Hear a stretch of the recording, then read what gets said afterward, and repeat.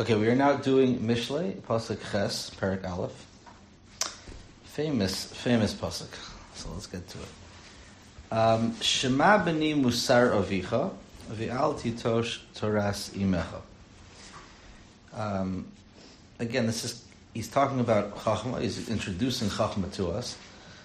Till now, he's already introduced the concept of the Sefer, what we're trying to accomplish.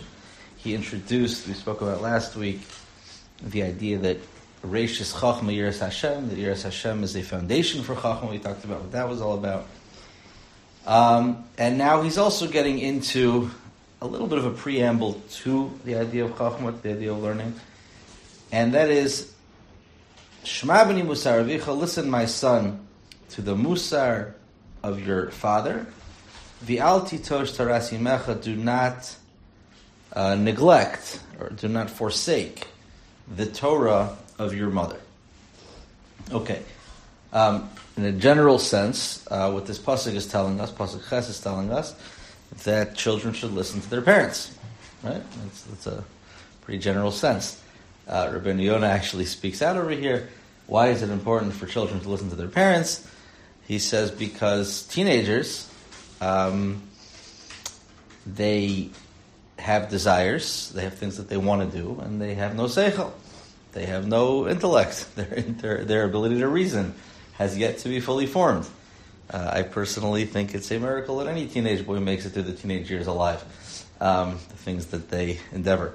It's entirely true, maybe we said this last week, that if not for this gap between ability and reason, war wouldn't be possible.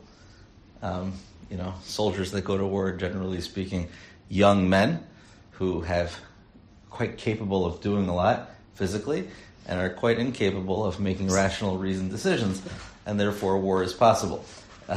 If not for that, it wouldn't be. People would probably say the same thing about football and some other contact sports. So Rabbeinu says that's why it's important for people to listen to their parents, because as a young person, you have things that you want to do, but you don't have the seichel yet to be able to say, maybe this isn't the smartest thing. And parents who are older and wiser and more mature and have seen things and care about you, they can tell you, maybe you shouldn't do this. Maybe one day you're going to kind of regret making that decision. So that's the very basic level, the idea of Shema b'ni musar avicha. Let's unpack this pasuk a little bit. Like we said before, there's the mashal and there's the nimshal. So the mashal, the analogy here is to a child listening to their parents. So let's unpack the analogy itself first. Pick up some nuances in the pasuk here, because the pasuk is structured very interestingly. The pasuk firstly bifurcates between the father and the mother. So we have something about the father's education, so to speak, and the mother's. We have different words being used for both. The father's is called musar, the mother's is toras. We also have the verb attached to it is different. We tell the father, Shema, listen to the father, whereas when it comes to the mother, it's don't forsake that which the mother has given over. So let's try to understand these things a little bit. So first let's start with the idea of Shema versus Al Titosh. Shema means listen. Al Titosh means don't forsake. The way I understand this distinction is that generally speaking, a child's chinuch starts with the mother. The mother spends a lot more time with the child when they're younger, immediately from infancy, and the younger years through toddler years, etc., spends a lot more time with the mother. The mother's ways are there with the child before the child even has the ability to think or not think about it. Whatever the mother embodies, whatever values the mother has, they're there whether you like it or not. The question isn't, are you going to listen to them and accept them or not? The only question is, are you going to forsake them or not? In other words, you have them. A mother's contribution, and again, in a healthy environment, a mother's contribution to a child's chinuch is there almost before the child is aware of it. It's not something the child has the ability to think and say, oh, do I want to listen to my mother or not listen to my mother? It's the expression that's in the mother's milk. It's there already. The choice then is, are you going to forsake it or not? Are you going to leave it behind as you get older and kind of discount it leave it behind or not. Whereas the father, the question is, am I going to listen to it in the first place? The father's instruction usually comes later on. The child is usually old enough at that point to decide, well, do I want to listen to this? Do I not want to listen to it? Do I want to follow my father? Do I not want to follow my father? Naturally speaking, children have a natural connection to the mother before they're even aware. And with the father, that's something that they have some ability to decide, do I want to connect with my father or do I not want to connect with my father? So the admonition as far as the father's role in chinuch, that the child listening to the father is expressed in terms of shema, listen, meaning accept it. Whereas when it comes to the mother, to say accept it is a moot point. You've already imbibed it. You've already gotten it. The only question is, are you going to forsake it or not? Are you going to leave it behind or not? And therefore the verb used is al titosh, do not forsake it. That's one distinction between the chinuch of the father and the chinuch of the mother. Another distinction is the idea between musar and Torah. Torah means instruction. The word Torah does mean instruction. Torah Tzivilon and Moshe. The word Torah means instruction. Musar is kind of rebuke. It's more chastisement. So the mother, generally speaking, that which the mother gives over is instruction for life. It's a way of life. It's kind of axioms. It's a way to live life. Whereas what the father comes and usually does is give admonition and corrects things and points things out that are wrong. So the distinction between what a mother contributes to the child's chinuch and the father contributes is this difference between Torah and Musar. The father is more of a harsh rebuke, correcting wrongs, whereas the mother is an idea of Torah. And the other distinction is the tone that's used. There's a famous Rashi that talks about by Matan Torah, because Kosomar Leves Yaakov Esagid Livnei Yisrael. To the men you speak in harsher terms, to women you speak in softer terms, and that's the same thing as far as how men and women give rebuke and give chinuch over. So a mother will often give it over in softer tones, whereas the father is usually in harsher tones. That's also indicated in these words, Torah versus Musar. Okay, so, but again, it's we know this very well. The world, unfortunately, today doesn't know this very well, but a person needs both a father and a mother. A person ideally needs both the harsher, disciplined voice of the father and the softer, more embracing voice of the mother. Together, the two of those make for a healthy upbringing, healthy education. Okay. Next pasuk. Ki levias chen heim l'reishecha, because they are an adornment of chen, of grace, of charm, l'roshecha, for your head, va'anokim l'gargareisecha, and necklaces or chains around your neck. So what does this mean? The reason why you should listen, says Shlomo Melech, the reason you should listen to your parents is because their words will ultimately be kind of the crown on your head and the necklace around your neck, the things that adorn you. What is this, on the simple level, what does that mean? These things are going to be things that adorn you. So, I'd like to make the following observation. There are a lot of smart people in the world. There are a lot of people that know how to speak. Certain people, they're respected for their wisdom. They kind of draw people in. And others don't really have that kind of an impact. Right? Why is it that some people, and Roshecha, the concept of Roshecha is the wisdom in their heads, and Gargarisecha is the throat, it's where speech comes from. And what he's describing is, if a person takes his chinuch from his parents, then whatever wisdom he has will have chen, will find favor in the eyes of other people, and his words will be accepted. It's not necessarily true that the smartest people are always the ones that are accepted, right? I mean, you could have very smart people that people don't really care much for what they have to say, and you could have people who aren't necessarily the smartest, but they have a way of influencing people, and people really listen to what they say and listen to what they have to say. They seek out their advice. So what is it? And Shlomo seems to be drawing a connection here. It's not just a question of having wisdom; it's a question of accepting the wisdom of your parents. That's what's going to create this environment where your chokhmah finds chen in other people. Right? What's the connection between chen, finding favor in other people, and this idea of coming from your parents. So what would you, if I had to put it out there, is any to me, there was always a question I was curious about. Why is it that certain people are accepted?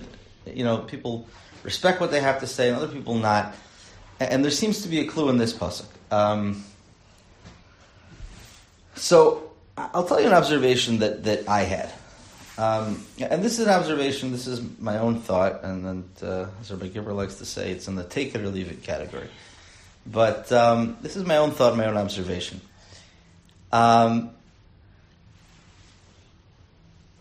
There's two ways people relate to their parents. Let's talk specifically in a scenario where the children, let's say, are frommer than the parents in a certain way, right? So, that happens often where children grow up, they're frommer than their parents, So, there's two ways that can go. The children can have an attitude of complete respect and deference to the parents, and also recognize they were able to then go on and add to that and build upon that. Or sometimes, unfortunately, it's an attitude where, my parents aren't good enough and I'm better, and I have to kind of show them, that my way is better than their way. And it really has nothing to do with the actual difference between the lifestyles.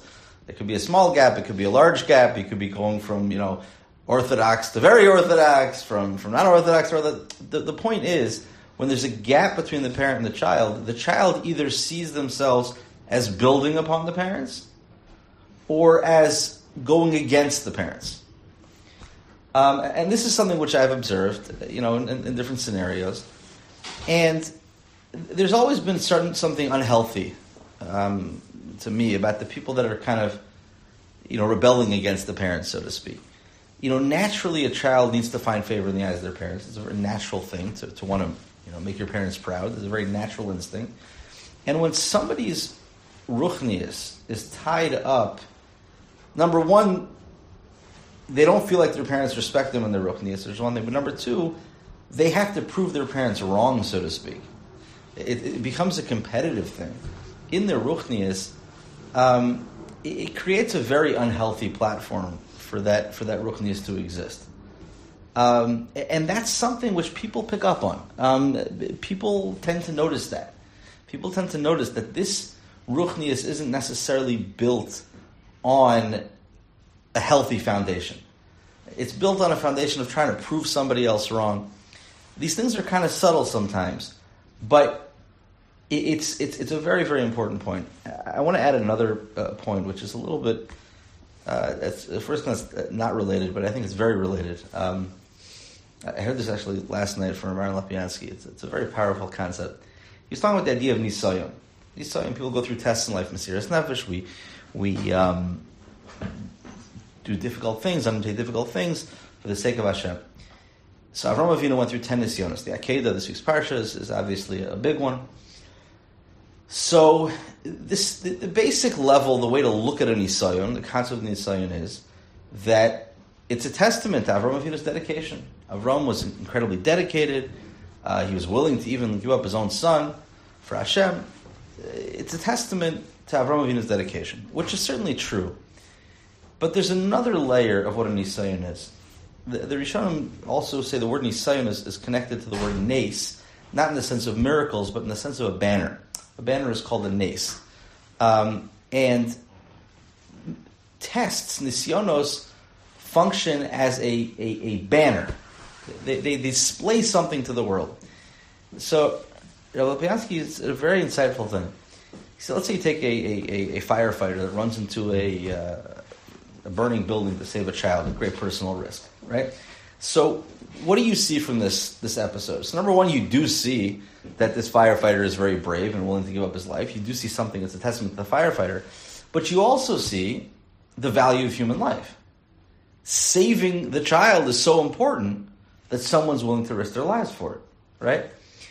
When it comes to a nisayon, yes, you see the dedication of Avraham Avinu, but more importantly than that, you see how valuable serving Hashem is. It's so important to serve Hashem that someone will be willing to risk everything for it. Right? It's a subtle distinction, but it's a very important one. I was recently watching a video. I was talking about a kollel somewhere. It was a very nicely done video, and it was basically talking about the kollel wives and how much they sacrificed and gave up, and so their husbands can learn. And I'm watching it, and I was watching with my wife, and both of us kind of rolled our eyes a little bit. The theme of it was, look, our lives, giving it all up so the husband learn. And we both kind of walked away feeling a little bit not so great about it. And I was trying to put my finger on it, like it's a beautiful concept. What's the problem? And I think this is the point. Now that I heard this idea, the video focused primarily on the sacrifice of the women, and the tone basically was, look how amazing these women are. Now, if you're one of those women, so it makes you feel really good, right? Look how great you are. I feel really good about myself. If you're not one of those women, it's kind of like self-congratulation. It's like pat yourself on the back. Look how great I am. Is that really the message? Or is the message, look how great Torah is, that people are willing to go through all this hardship for it? Is the focus on the people, or is the focus on the cause? Right? It's a subtle thing. Now, granted, in a video, it's very hard to portray the chashivas of the cause itself. It's very abstract. Focusing on women, going through the daily routine and enduring, that's easier to focus on. But inadvertently, what ends up happening is that the message that you're giving over is, look at me.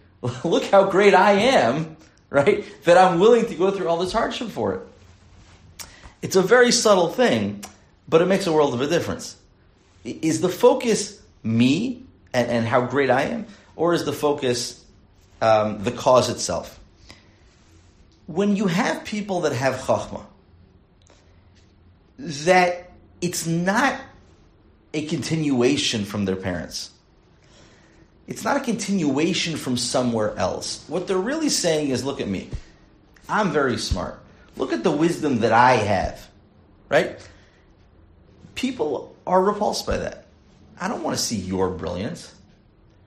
But if a person is consistent, sees themselves as being part of a chain, back to Har Sinai, the message isn't look at me and my brilliance, it's look at the Torah. Look at Hashem, right? I'm not me. I'm just a conduit for Hashem, for the Torah. So when I get up there and talk, I'm not talking about my own wisdom, but I'm giving over Hashem's Torah, and it's not about me. I'm just the conduit. I think this is what Shlomo Melech is trying to get across.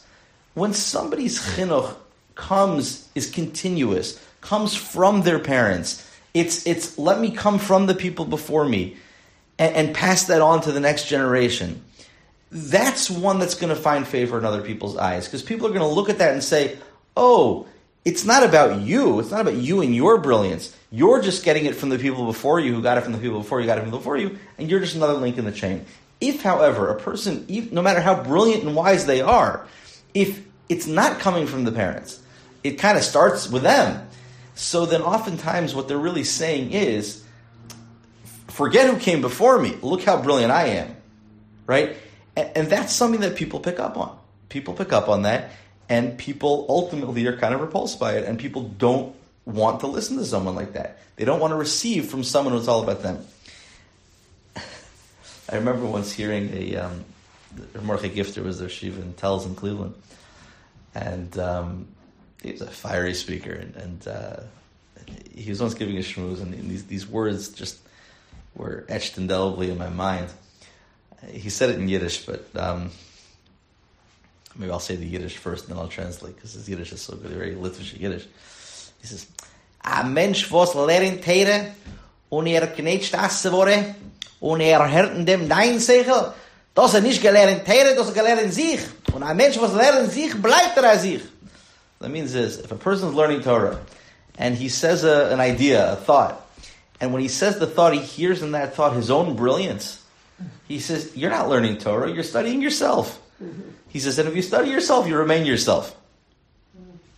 He says the goal of learning Torah is to study Hashem. To learn what Hashem's saying, not what your own mind came up with. And it's something that we have to be very careful with, in the Chachma. So I think what Shlomo Melech is saying here, if you listen to the Musar of your father and the Torah of your mother, and that's where your wisdom starts, then it's going to be a source of chen. People are going to find chen in it. It's going to be an adornment. It's going to be something which people look at and see pleasantly.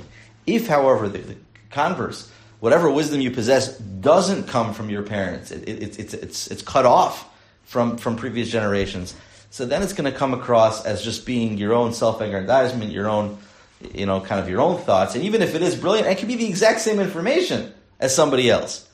But people aren't going to perceive it as coming from Hashem, as coming from something bigger than you. They're just going to see it as coming from you, and that's repulsive to people. People don't want to listen to people that are into themselves and have that sense of an ego about them. Okay. Fine. That's Ches and Tes. The next section here, and again, we're going to kind of group this into sections as warranted. The next kind of mushal, we'll call it, starts in verse Yud, Pasuk Yud, verse 10, goes all the way till verse 19, Pasuk Yud Tes. So from Pasuk Yud to Yud Tes is kind of one big mushal. If I had to give a header for this mushal, before we get to that, we didn't talk about the nimshal yet in Shema b'ni Musar Avicha v'al tidashar zimecha. We talked about, on a surface level, listen to your parents, which itself is an incredibly important lesson as we laid out. What's the nimshal? Right? So what's an analogous to? Right? What's the nimshal? What's deeper behind it? So I believe, I wrote this down here. I didn't write it down here. I believe the Vilna Gaon says that Musar Avicha is Hashem. Hashem is your father, and Torah's Imecha is the Torah. The Torah is your mother. And on a deeper level, it's talking about, sometimes we get rebuked directly from Hashem. Hashem communicates with us. We're not Nevi'im, we're not prophets, but Hashem communicates with us in the way He runs the world, certain actions, etc. And then there's the Torah, which is the overall instruction for life. So the same way a person in his own life has the father figure and the mother figure, the mother kind of giving the basic, in a loving, just simply stated way, this is how the world is, and the father then comes in and chastises as needed in a way that it's maybe a little bit harsher, but gets the message in a little bit more. The same thing is true with the Torah and Hashem directly.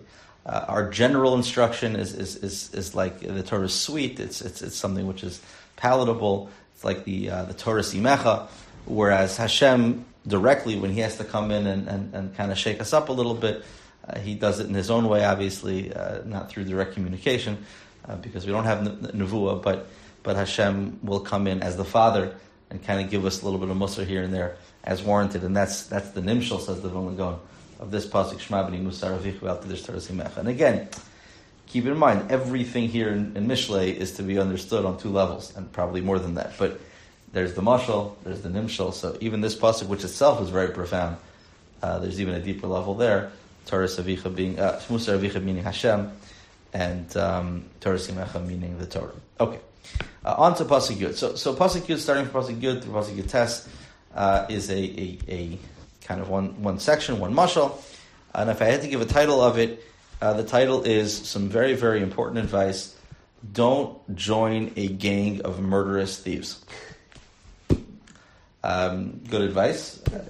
Good advice. Not very smart. Even if they promise you you're going to become wealthy, don't join a gang of murderous thieves. Okay, that's the, again, obviously we'll unpack it, but let's first look at it very quickly, kind of verse pasuk Yud through your test, then we'll go back slowly and understand the whole thing. So, pasuk Yud, B'ni, my son, if sinners come and try to entice you to join them, don't go. Okay, so the gang members come and they say, "Come, join the gang," right? Don't go. If they say, "L'cha yitonu, come with us," Nerev l'dam, we'll hide in ambush for bloodshed. Nitzbena l'nak yichinam, we will hide and we will find the innocent and kill them for nothing. Okay, basically, we're going to go hang out by the road and attack innocent civilians and kill them. Nivleim kishol chayim, we will swallow them up in the grave while they're alive. And Tzmimim kiyar devar, and we will completely consume them, or innocent ones, depending how you understand. They'll go down like those going down to the grave again, the pit. Kolhon yakar nimsa. Why should you do this? Because we're going to find great wealth. Namale vatenu shalol. We're going to fill our houses full of booty. We'll steal from our victims, and we'll become very wealthy. So it's a very good proposition, right? Let's go hide by the road. We'll kill people, and we will fill our houses full of spoils. Not only that, you'll be part of us. Your lot will be cast with ours. You'll have friends, right? You'll belong to something. We'll all have one. We'll all share one purse. You'll be financially stable. You'll enjoy in the riches. Bini, my son, al telech b'derech itam. Don't go on the road with them. Withhold yourself from their paths. Why? Ki ragleim l'raya rusu, because they're running for evil. V'maru l'shpach, and they're very quick to spill blood. Ki chinam mizor hareshes. The trap is spread out, and the bait looks like it's for free. Be'enei kol bal kanaf, in the eyes of the bird. He's giving an analogy within the analogy that when the bird goes and sees the food in the trap, right? The hunter goes and sets up a net and puts a little bait there for the bird, right? And the bird comes and sees, oh look, free food, right? It's not for free. The net's right there, and you're going to go and get the food, and then the net's going to fall and trap you. The hunters are sitting there in ambush for blood. They are hiding out for the soul of the poor bird who's going to eat the free lunch. Such is the way of any thief. As nefesh ba'al avikach, he takes the life of the owner of the property that he's taking. Okay. That's the basic understanding. Obviously, quite surprising, I guess I would say. I mean, Shlomo Melech hardly needs to tell us, especially right at the onset, don't join a gang of murderous thieves. What's going on here? Even if there is a nimshal, but the mashal itself sounds quite outlandish. What's the depth here? What's behind all this? Why is he talking the way he's talking? So, I think the answer is this. And this is basically kind of the gist that I get from all the commentaries. It sounds exaggerated. Right? Okay, come on. I'm not going to do that. I'm not going to go join a gang of murderous thieves. Right? And what Shlomo Melech really is saying is that any sort of group of people that you're going to join to do something which is wrong, you should really look at it the same way. It's really no different. Right? So down to you have a group of women that get together and talk, and there's a constant lashon hara that might come up, whatever it is. Right? So our natural instinct is not to look at that the same way as we look at joining a gang that's going to kill people. Right? And Shlomo Melech is saying, really deep down, it's no different. It's no different. The same way you would never even dream of joining a gang of murderous thieves. Right? When you really break it down, is it any different when you're going over to somebody's house, you know there's going to be lashon hara said? Is it any different? Right? The reason why the exaggerated mashal is here is precisely for that purpose. Of course you don't have to tell anybody this. Right? It's obvious. No parent has to get up there and tell their kid, I don't know, but generally speaking, you don't have to get up and tell your kid, don't join a gang of murderous thieves. Right? But as outlandish as it is, the notion that I would go do something like that, that's really what happens every time a group of people comes over to us and says, whether verbally or otherwise, come join us. It'll be good. There'll be benefit. You'll enjoy it. You'll have friends. It's amazing. Yeah, okay, maybe there's some things that aren't going to be perfect, aren't going to be great. If we really understood what Chet was, what Hashem is, what the world is, we would look at it the same way. We would look at it all the same way. It's that stark. It's that stark in reality. I think that's why Shlomo Melech is telling us this seemingly unnecessary admonishment. He's saying it is necessary. You think it's unnecessary. It is necessary because the instances where this applies to you, there it should also seem unnecessary. And why doesn't it seem unnecessary in that case? Because we don't have the proper appreciation for what a ched is. We've grown used to it. It's something which is understandable. Fundamentally, I think that's the message. Rabbeinu Yonah more specifically says this. He says that, again, in the mashal, in the literal sense, we're not talking about actual murder. We're talking about people that are just stealing. And Shlomo Melech is trying to say that theft is tantamount to murder. Right? Rabbeinu Yonah says this exact thing. I think, if I'm understanding Rabbeinu Yonah's gist correctly, it's not just theft, it's really anything. In other words, anything that is wrong, a person's going to join a group of people to do something wrong, this message applies. We should look at it as if this person was a gang leader asking us to join the gang, promising us reward, right? Is it worth the reward? No, it's not worth the reward, right? So I think in a general sense, that's the idea. Okay. This section that we're going to, again, unpack line by line here, the general idea is stay away from the wrong people, stay away from the wrong crowds. That's the message. The next section is going to be talking about how a person should run after wisdom and where to find wisdom. And a lot of the Mefarshim say the concept here is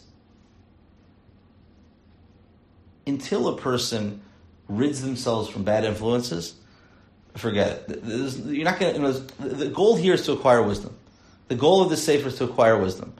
We're trying to gain a sense of the world. It's going to put us on the right path. Says Shlomo, the same way the introduction we said before. And he's giving introductions to how to attain wisdom. Introduction number 1, have Yiras Hashem. You have to have objectivity. Introduction number 2, let it come from the people before you. Let it come from your parents. Don't try to make it up as you go. Tap in to the Masorah that you have before you. Introduction number 3, be careful who you hang out with. Because if you hang out with the wrong people, then whatever endeavor you try to make as far as gaining chachma, forget it. You're just going to be influenced by them. You'll be influenced by those people. You'll end up doing what it is that they want to do and done. So this is another introduction to a prerequisite for acquiring chachma. And then after this, we'll talk about where to find chachma and how to start that process. Another prerequisite for finding chachma is be careful of who we associate with. If you associate with the wrong people, right? The Rambam famously says that a person will be influenced by their surroundings. Period. End of story. There is no such thing. The Rambam says very clearly, a person is influenced by the surroundings, the people around them. There's no ifs, ands, or buts. It's a fact. You will be influenced by the people around you. So Shlomo Melech is saying it as a prerequisite. Be careful of the people you hang out with. He's saying it in the extreme to bring the point home very strongly. But that's kind of the message, the general message in these psukim from Pasuk Yud through Pasuk Yud Tes. Okay. Another very interesting thing the Vilna Gaon points out here is that, generally speaking, says the Vilna Gaon, there are 2 basic sources of Avera within a person. 2 basic drives within a person that lead towards Avera. The Vilna Gaon describes it as kas and taiva, anger and desire. Chaim Vital, and one of my favorite things I've ever seen, he says that all human personality traits can be traced back to the 4 Yesodos, the 4 basic elements of nature, which are fire, water, earth, and wind. Chaim Vital defines this.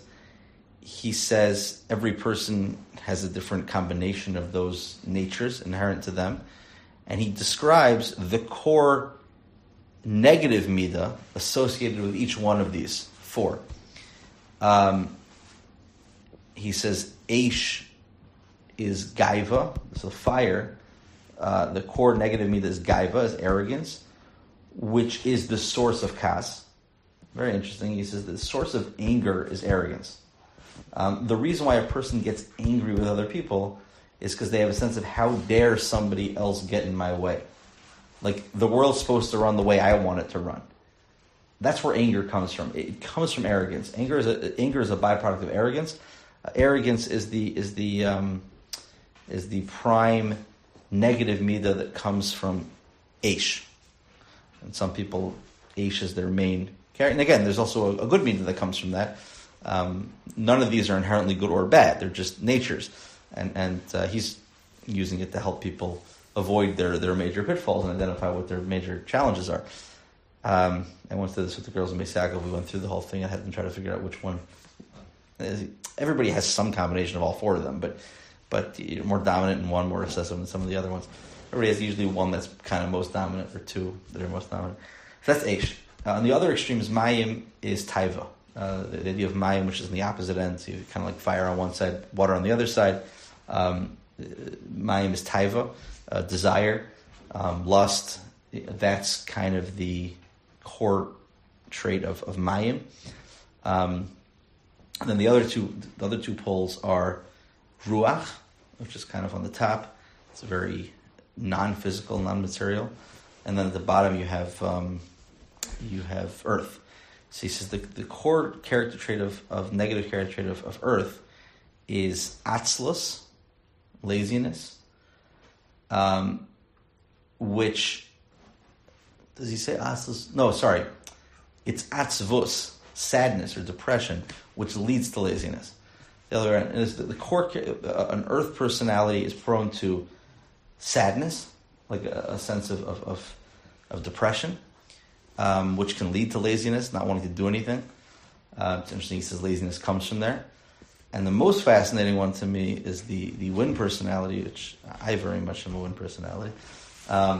Is he says the core negative midah of a wind personality is something he calls sicha betela, idle talk.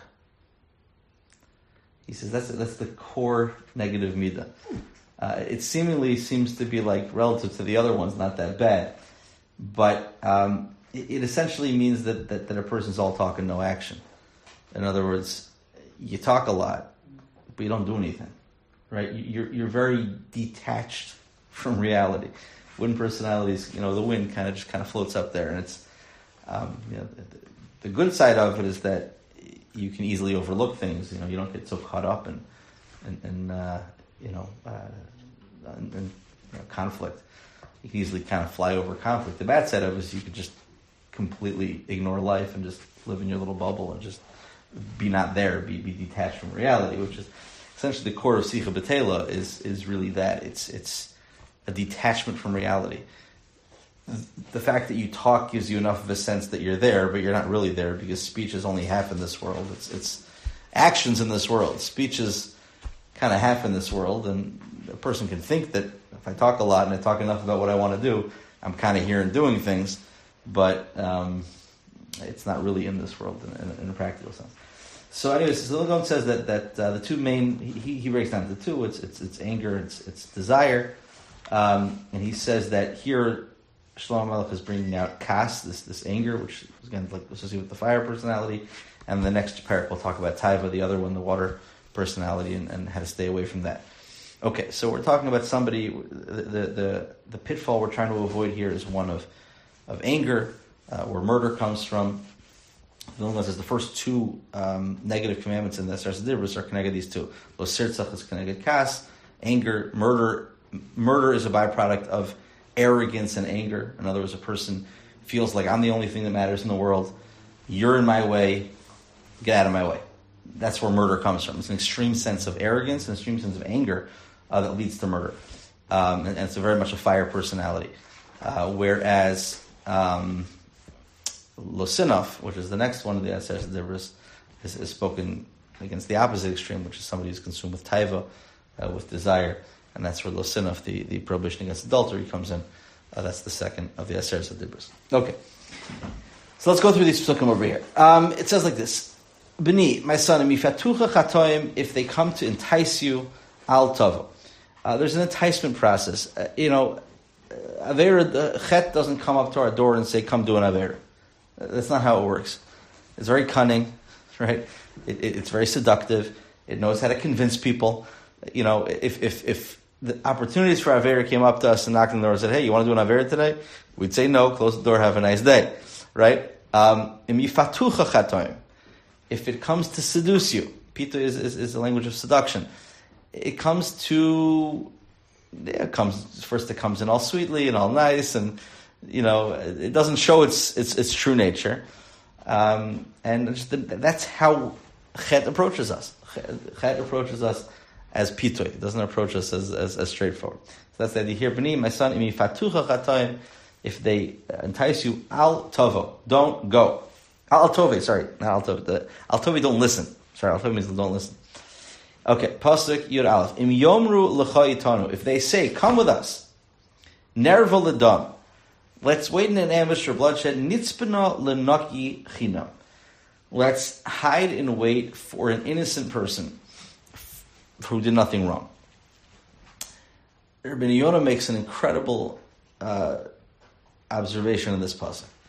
So the gang leader, Chet, comes and says, let's go attack the innocent.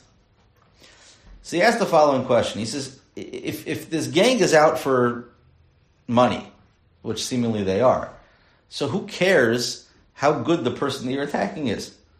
Right? Let's just go wait on the road. The next guy that comes by, we'll rob him. Right? The pasuk says, what they say is, let's go attack the innocent. Like the one that's pure. And what if the guy's not innocent? What if the guy's a horrible person too? I'll still rob him. What's the difference? Right? Does a wicked person specifically seek out innocent people to attack? Right? It's Rabbeinu Yonah's diak in the pasuk. And he says yes. He says yes. He says the pasuk is trying to tell us, Shlomo Melech is trying to tell us, that wicked people have a hatred towards those that are good. Have a hatred towards the tzaddikim. And if they have a choice, I could attack somebody who's a tzaddik or attack some average Joe, I'm going to attack the tzaddik. Because Rishonim can't stand tzaddikim. They hate tzaddikim.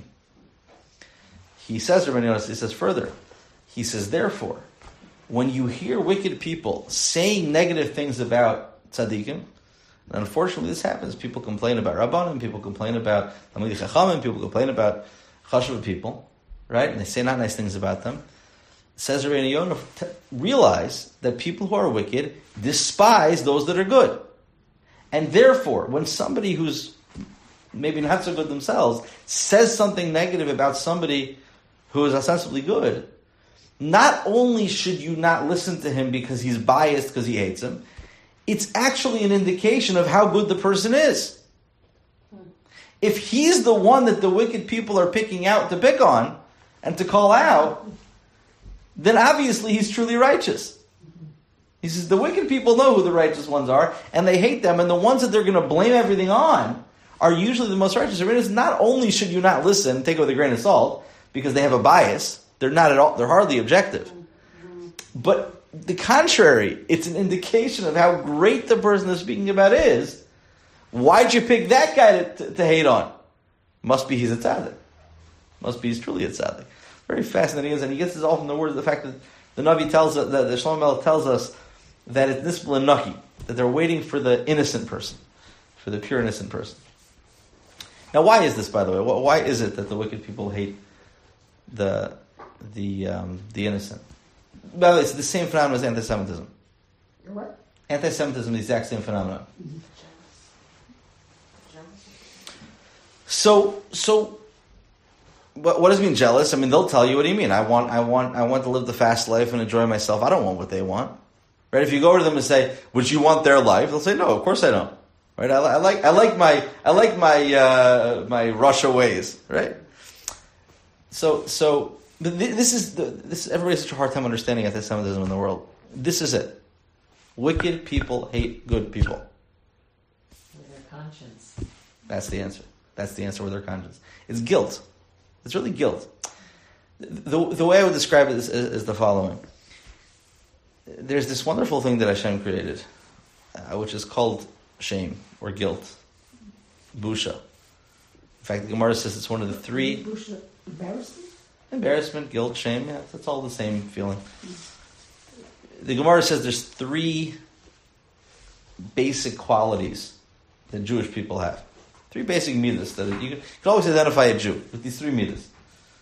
So Avram Fried made a song about it, right? So the last two are Rachmanim and Gem Chasadim. We're Rachmanim, we're compassionate. We're Gem Chasadim, we're charitable. We're kind. Okay, those are very understandable, and it's true. Jews are usually very kind, very, very, very compassionate people. And the third one, which is really the first one on the list, is that we're Baishanim. We're Baishanim. We have Busha. Jewish guilt. There's Jewish guilt, right? It's a thing. Jewish guilt's a real thing. So the question is, why is it a quality? I mean, it may be an identifying feature. All Jews feel guilty. But why is it a quality? The Gemara is saying there's three qualities that Jewish people have. So, this is the way I like to explain it. What guilt is, Rabbi Lapiansky once explained it the following way. He says, guilt is to the neshama what pain is to the body. He says, pain is uncomfortable. It's very uncomfortable. He says, but imagine living without pain. Imagine existing without pain. So he says there actually is a condition that people don't feel any pain. I forget what it's called. And people with that condition usually die very young. Because pain is the body's alert system. Right? When something's wrong, you feel pain. We feel pain. And it tells us something's wrong. Let's correct it. And the more wrong it is, the more pain we feel.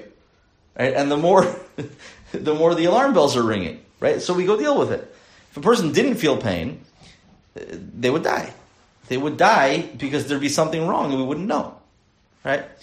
So what pain is, it's uncomfortable.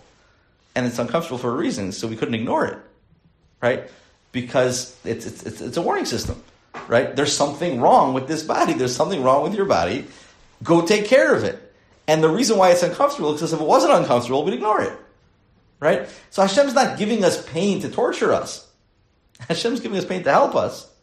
Right? Recognize there's something seriously wrong here. Go deal with it. Right? Yeah, but why does it have to hurt so much? Because if it didn't hurt, you'd ignore it. Right? So you have to make it go away, and the only way to make it go away is to deal with the problem. So shame, or busha, or guilt, is the exact same thing with the neshama. Right? When we don't live up to our standards, there's this very uncomfortable feeling called guilt. It's what it is. It's the neshama's alert system. It says, your behavior doesn't match up with the way you ought to be behaving. So we feel this very uncomfortable feeling that's hard to get rid of, called guilt. That is our warning system that, hey, we're not behaving the way we ought to. So how do you deal with it? So let's talk about pain. There's two ways to deal with pain. You can address the problem, or you can take painkillers. Right? Now, if a person addresses the problem, they'll be healthy. They'll get healthy. They'll live on. If a person just takes painkillers and doesn't address the issue, right? So, yeah, the pain will go away. You won't feel the pain, but you'll get worse and worse until something terrible happens, right? So if all you're going to do is get rid of the pain without addressing the underlying cause, you're not doing yourself any favors, right? So when it comes to busha, it's the same thing. Guilt is very uncomfortable, right? In the world, there's two ways to deal with it. One way is to embrace it, say, okay, I know it's uncomfortable. It must be there's some action that I have to correct and deal with the cause. Or, what the world often tries to do is take painkillers. What does that mean? That means convince themselves that their way they're behaving is the way they ought to be behaving. No, this is normal. This behavior that I feel incredibly shameful about, that I carry incredible guilt inside about, that I'm doing but I feel so guilty about, I have to go on a crusade and convince myself and the entire world that this is the way it ought to be. So I'm committing adultery and I feel really guilty about it. So I have two options. I could stop, or I can convince the world that, human beings weren't really meant to be monogamous. Right? We've seen this time and time again in our world. Right? Because guilt is uncomfortable, because shame is uncomfortable, so the instinct of the world is to get rid of the feeling, get rid of the pain, get rid of the guilt. Right?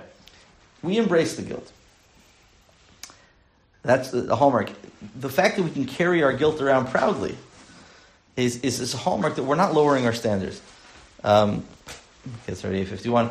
I'll just end off with one quick little story, which is one of my favorite stories. Eliezer Gold Sailor.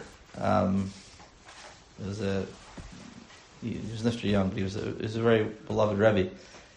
He once had a student of his call him up. He said, "Rebbe, I feel horrible. I haven't learned anything in 3 days." So he said, "Gvaldik, come over. We'll make a l'chaim." He's an older student. He says, "Rebbe, I don't think you heard me." I said, "I feel horrible. I haven't learned in 3 days." He said, "That's wonderful. Come on over."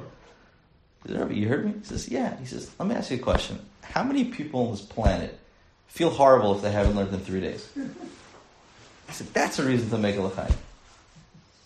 Yes, you feel guilty, but it means you have standards. It means you're alive. It means you have what to strive for. Okay, so next time you'll try to learn more. But the guilt isn't something to run away from. It's something to embrace, feel good about, and then we can move on in life. Okay, Shkayach will continue this next week.